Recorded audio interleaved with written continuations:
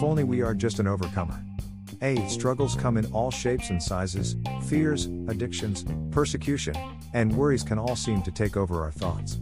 B. God tells us that we will face trials, but that we should not lose hope.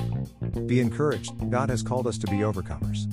C. An overcomer is a person who overcomes something, one who succeeds in dealing with or gaining control of some problem or difficulty. D. What does the Bible has to say about overcoming struggles to lift our spirits and renew our mind? Ecclesiastes 7:9-9 Do not be quickly provoked in your spirit, for anger resides in the lap of fools. 2 Timothy 2:23-24. 23 Don't have anything to do with foolish and stupid arguments, because you know they produce quarrels.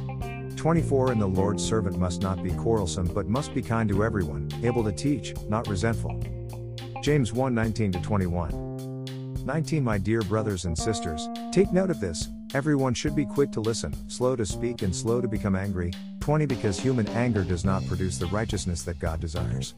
21 Therefore, get rid of all moral filth and the evil that is so prevalent and humbly accept the word planted in you, which can save you.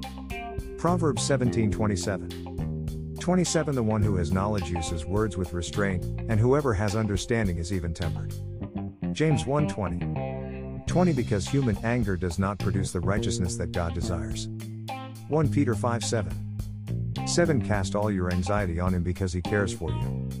Romans 8:17-18. 17 Now if we are children, then we are heirs, heirs of God and co-heirs with Christ, if indeed we share in his sufferings in order that we may also share in his glory.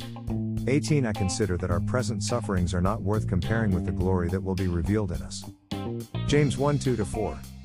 2 Consider it pure joy, my brothers and sisters, whenever you face trials of many kinds. 3 Because you know that the testing of your faith produces perseverance. 4 Let perseverance finish its work so that you may be mature and complete, not lacking anything. Romans 8:28.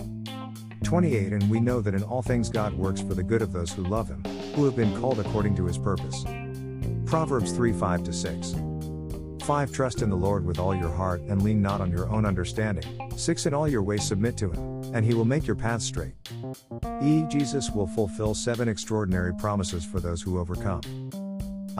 You will eat from the tree of life, Revelation 2:7.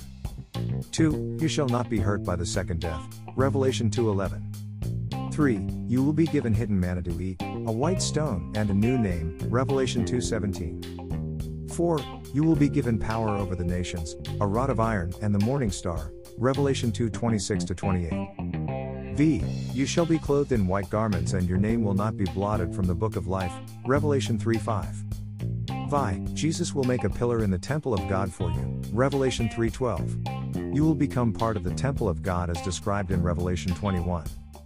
7 You will be granted to sit with Jesus on his throne, Revelation 3:21, reigning with him. So you see, we have much to gain if only we are just an overcomer in the sight of God.